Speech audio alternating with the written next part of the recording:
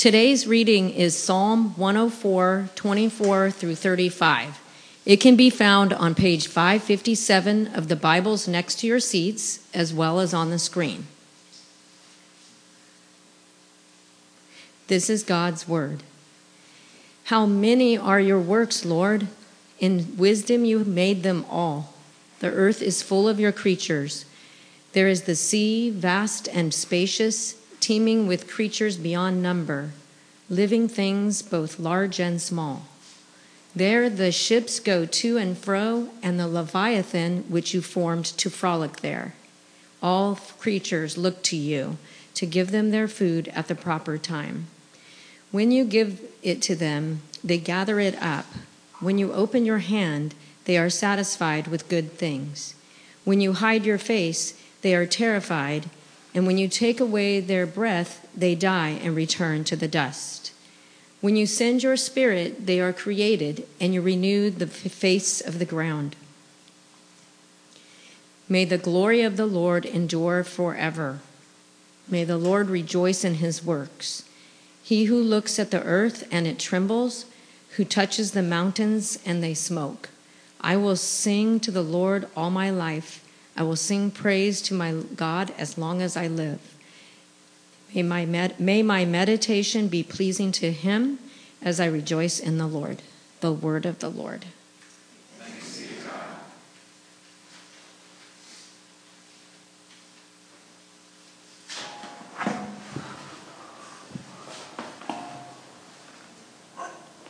All right. As we open this up to listen to what there is here for us to hear today, I'm going to start by opening in prayer. I invite you to join me in prayer. Our God of grace, as we come into this space and sit down in these chairs, we might have a long history of coming to places like this, or we might be pretty new to it. We might come with sort of we've heard it all, we know the right answers that religious people know, or we might come with some kind of fresh excitement or nervousness, or where we're looking at you in a brand new way for the first time. We might come with sadness, or we might come with happiness. We might come having felt like you've answered things, or we might come with fresh doubts. This is all true about what happens when we gather together. These are the kinds of places we come from. And amidst it all, the truth is we're all more of a mess than we care to admit. We have that in common. And that takes us to personal places, to difficult places, to think about that. We're more of a mess than we care to admit. And messes come on us from the outside, but we also are pretty good at creating them ourselves. I noticed a lot of voices earlier verbalizing the prayer of confession and admitting sins, using the S word. There was a lot of voices in this room admitting it. And yet, in this story that we keep coming back to every week, the story of your grace in Scripture, the Bible's story, it's a big, great story that tells us something. It's not just a bunch of rules strung together. It's not a rule book. It's a story of your grace, and it tells us that even though we're more of a mess than we care to admit, we are more loved and accepted in Christ than we ever imagined.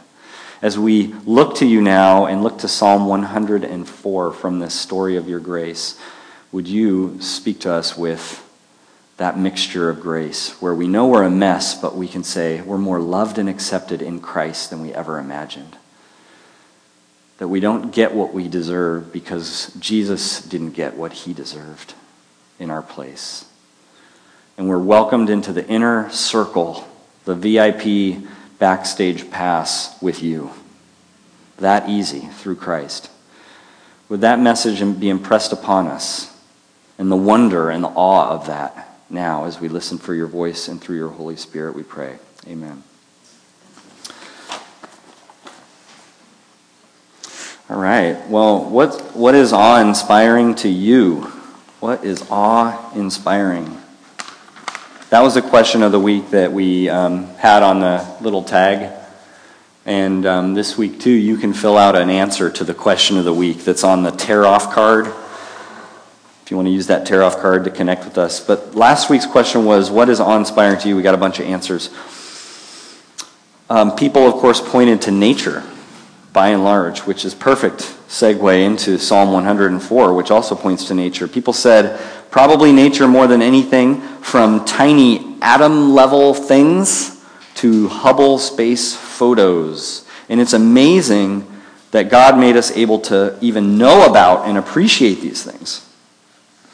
Someone pointed to they said, my 14-year-old daughter's perspective is awe-inspiring to me.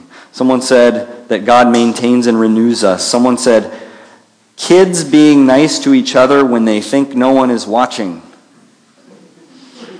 Someone said, a Carlos Santana guitar solo. Yeah, whoever said that, I'm with you on that one. Someone else said, the Golden State Warriors. Who knew we'd be laughing about that this week? They're not looking so awe-inspiring. So we'll see. 3 more games to go, but it's not looking good for the Warriors. All right. What's awe-inspiring? And also, when you experience something awe-inspiring, like the Grand Canyon, someone wrote down, when you experience something like that, how do you respond? Just think about that for a minute. Like, how do you react? What do you do when something awe-inspiring happens? You kind of just do, that reaction, that kind of ho-hum, like, yeah, I've seen stuff like that before, heard of stuff like that before. What do you do? Or do you gasp? Do you have a physical reaction? Do you sometimes get goosebumps when something amazing, awe-inspiring happens? Do you sing to I'm singing right now. Do a little happy dance, a George Costanza, happy dance. What do you do when something awe-inspiring happens? And that's really what happens. So in Psalm 104, a bunch of awe-inspiring things are listed, and really we're getting at, how do you react to these? What do you do with these awe-inspiring things, and where do you go with it? What do you do? How do you respond? And Psalm 104 is basically saying, I'll give you the theme on the front end in a way, God's Spirit, or breath, it's the same word, breath, wind, spirit, ruach. God's Spirit is pulsating amidst the most awe-inspiring forces in our world that you can experience. God's Spirit is pulsating amidst all of these experiences that are awe-inspiring. Let me just touch on a couple of these that are dealt with in Psalm 104. And we're only dealing with part of the psalm today. It's a partial reading that we had. First, there's the sea. The sea. We read in verse 24 and 23. So the sea, vast and spacious, teeming with creatures beyond numbers, living things both large and small. The sea, definitely, I've had those moments where you're at the edge of the water or you're in the water. When I was snorkeling a couple weeks ago in Maui and the waves started coming and I was like literally in over my head. And it was like, I have to game plan here because these things are coming in hard and fast, and I can see that there's like reef that's kind of shallow there. It was scary and terrifying and kind of awe-inspiring. The sea, I don't know if you've had a sea experience where you're kind of humbled and you're in awe. Well, in the ancient Canaanite pantheon of gods, and by that I just mean the thinking of the day when these people in their place were writing songs like this. The thinking was that the sea was one of the most terrifying deities that was out there. Something about its sort of chaos, and it seemed arbitrary in how it just kind of doled out either, good or bad for you. So in the Canaanite pantheon, this god was called Yam. And Yam was terrifying, and Yam was something to be, to cower before, and to worry about, and to try to please.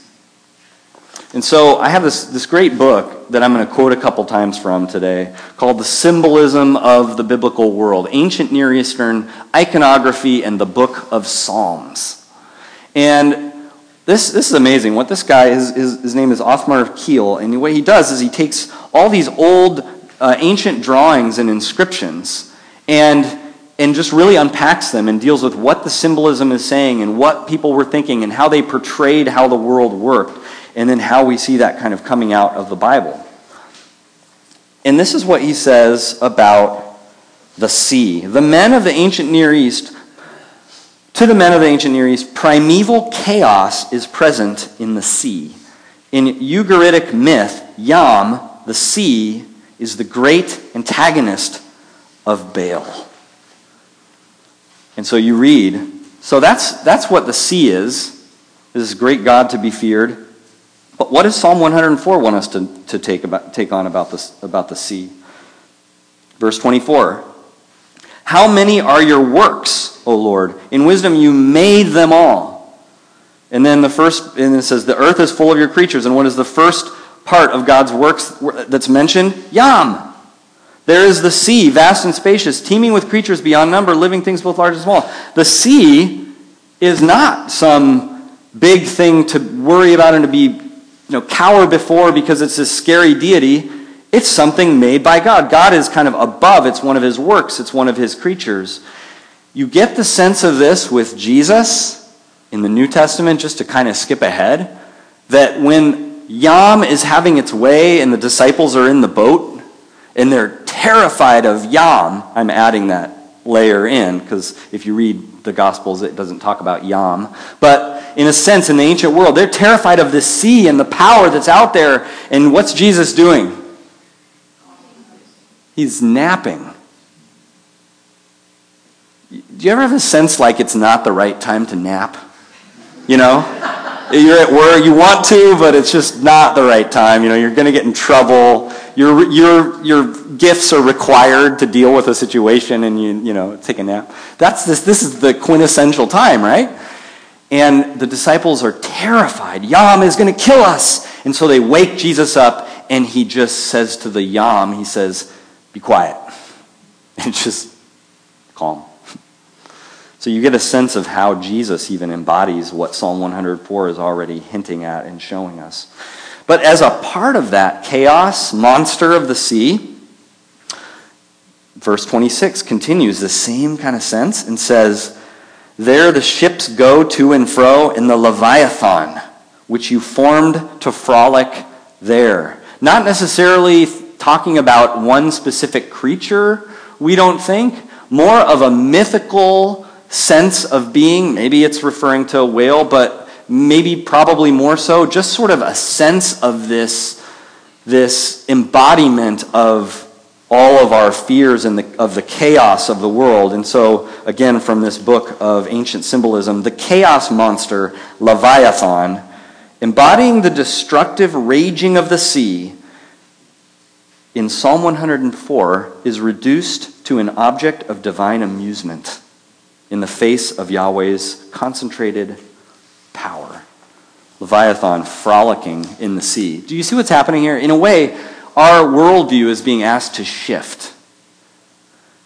That in these awe-inspiring things that we have around it, there's a definite interpretation, and everybody has their, you look at something in the world and you say, what lens are you using to interpret that and to decide what you think about these things in front of you, this data, and we all have those lenses, and often we don't want to admit them. But this psalm is going at those ancient lenses and saying, okay, it looks like the most terrifying deity that you must cower before. Guess what? It's not a terrifying deity at all. It's God's playground where he's created these things to frolic and splash. And so that's how this psalm is starting right away to tell us that in the awe-inspiring, terror-inducing things of this world, God's powerful spirit is pulsing. And then it talks about mountains, and it kind of sounds like to me like the psalmist is talking about volcanoes. Did you sense that? I don't know if there's any other place in the Bible where it sounds like we're hearing about a volcano. Let me find the verse here. All right, so as you go further on here into it's towards the end. May the glory of the Lord endure forever. Verse 31. May the Lord rejoice in his works. He who looks at the earth and it trembles, who touches the mountains and they smoke.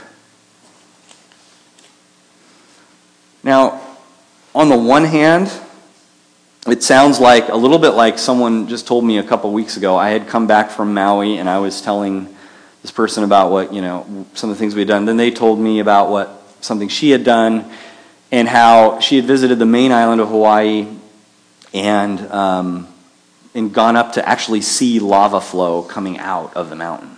And the comment she made was that this was just an awe-inspiring, you sensing the gravity and power, and that she didn't have words for it. She was kind of fishing for words to describe the sense of seeing kind of lava flowing up and steaming outside of the earth. And in one sense, that I think is what I feel when I read Psalm 104 and it talks about the mountains smoking.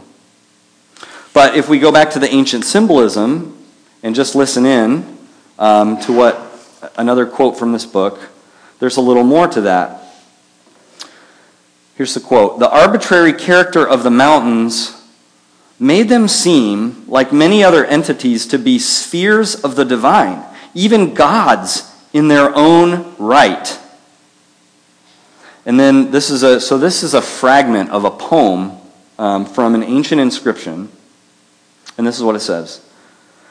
Beware of the mountaintop, for there is a lion in the pinnacle. She strikes like a wild lion strikes, and pursues whomever sins against her.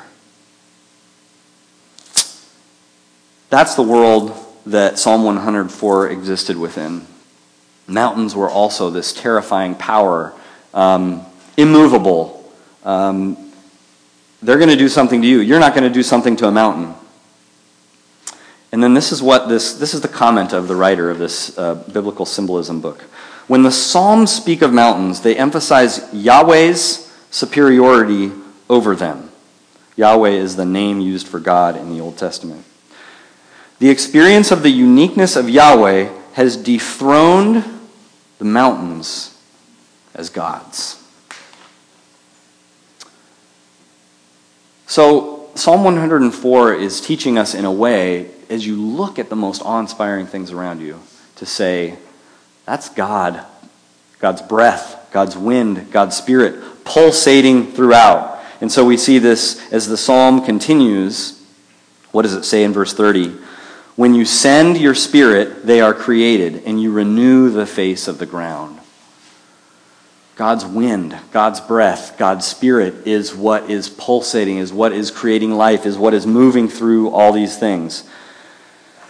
That's how Psalm 104. That's how the author of the Psalms, that's how the whole Psalm book wants you to look at the world and look at the amazing things that you see around you that are jaw-dropping or goosebumpy. But what are the common reactions in our world today as we look around at those kinds of things? I think that there's some different kinds of responses. I think that one of the most common ones that I hear is that people are sad. People are really sad about what they see in the natural world around us, and what they hear and what we read. So, and I know that a lot of you carry this with you as the news reports come in, and as one more species extinction is coming, or one more habitat loss is read about, or some new kind of concrete evidence of temperatures increasing around our planet. And so you look at this Psalm 104, and you might look at verse 25 where it says, it talks about the sea and how it's teeming with creatures. And you might say, how much longer? And is it really teeming even as much as it was 100, 200, 300 years ago? And there's sadness.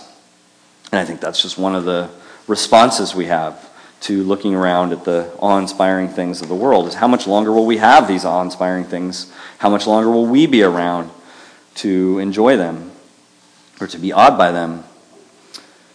That's sort of one of our contexts. And another thing that I think is part of our context, and this gets more at our spiritual reaction to and our belief reaction to the world around us, is that I think it's really common to just have a very impersonal sense of a spiritual reaction or a spiritual awe. And so it's I feel like I'm, I go up to the mountains, or I'm amidst maybe a thunderstorm, or I witness a tornado, or I witness the ocean, and I just sense that I'm closer to some generic, power out there.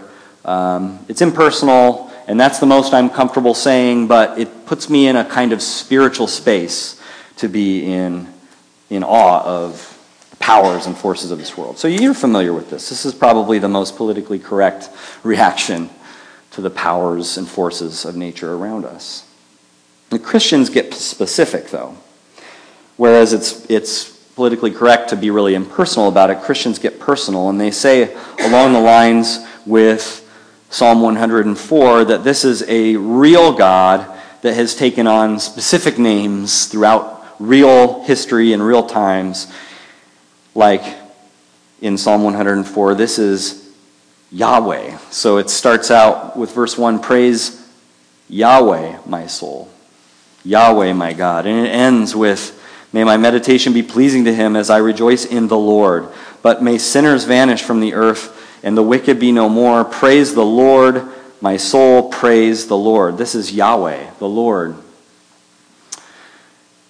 And that's how Christians go with the awe in nature. We have Yahweh, we have Jesus, we have names for this God and how this God has revealed himself throughout history.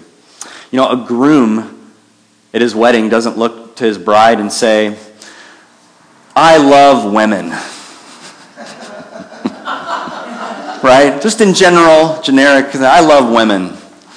The groom turns to the bride and hopefully says, I love you, Kara. And I take you, Kara, to be my lawfully wedded wife. And in the same way, that's kind of how Christians don't just turn and say, we see kind of the silliness in a sense of saying, oh, wonderful divinity. It's a pleasure to rub shoulders with you, or I'm glad you brushed me with your wing today, whatever you are. There's so much, the Christian's experience is of so much more depth and so much more realness when we realize it's this personal relationship with a real being that has a history and has contours that a relationship with a person would have. And it sounds really personal when the psalm is ending. I will sing to the Lord all my life. And that's like a vow, like a commitment. All my life, I'm committed here with you in a relationship. I will sing praise to my God as long as I live. May my meditation be pleasing to you. I hope I'm pleasing you right now. That doesn't maybe happen with a generic sense of divinity. As I rejoice in the Lord, Yahweh. And so God arrives, as we get into the New Testament, and as the story progresses, this story of God's grace that progresses and gets more complex as it progresses over time, gets more deep and rich in ways we don't expect. And as it does so, Jesus of Nazareth comes, and after his death, after his unexpected resurrection, after his unexpected ascension, then he showed us a remarkable thing. He showed us that this power, this pulsing power that's behind the greatest awe-inspiring forces in the world, that this power, his Spirit, would now be unleashed on his people. It would now be unleashed in the church. And so, because it's Pentecost Sunday, let me read the shocking, surprising, awe-inspiring scene of Acts chapter 2. When the day of Pentecost came, they were all together in one place. Suddenly a sound like the blowing of a violent wind came from heaven and filled the whole house where they were sitting. They saw what seemed to be tongues of fire that separated and came to rest on each of them. all of them were filled with the Holy Spirit, ruach, breath, wind, and began to speak in other tongues as the Spirit enabled them. Now there were staying in Jerusalem God-fearing Jews from every nation under heaven, and when they heard this sound, a crowd came together in bewilderment, because each one heard their own language being spoken. Utterly amazed, it's reaction number one. Utterly amazed, they asked, "Aren't all these who are speaking Galileans? And how is it that each of us hears them in our native language?"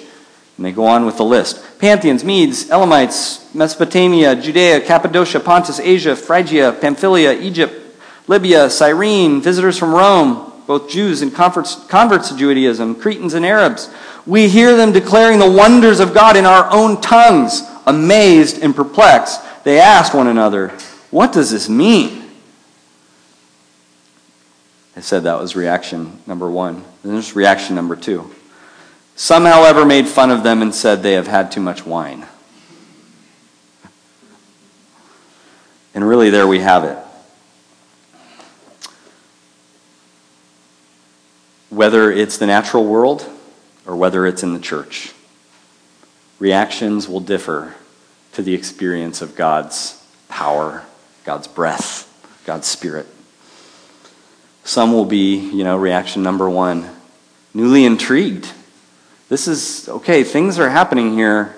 I don't understand. They're kind of blowing my mind. What's happening? I'm a little bit amazed and curious.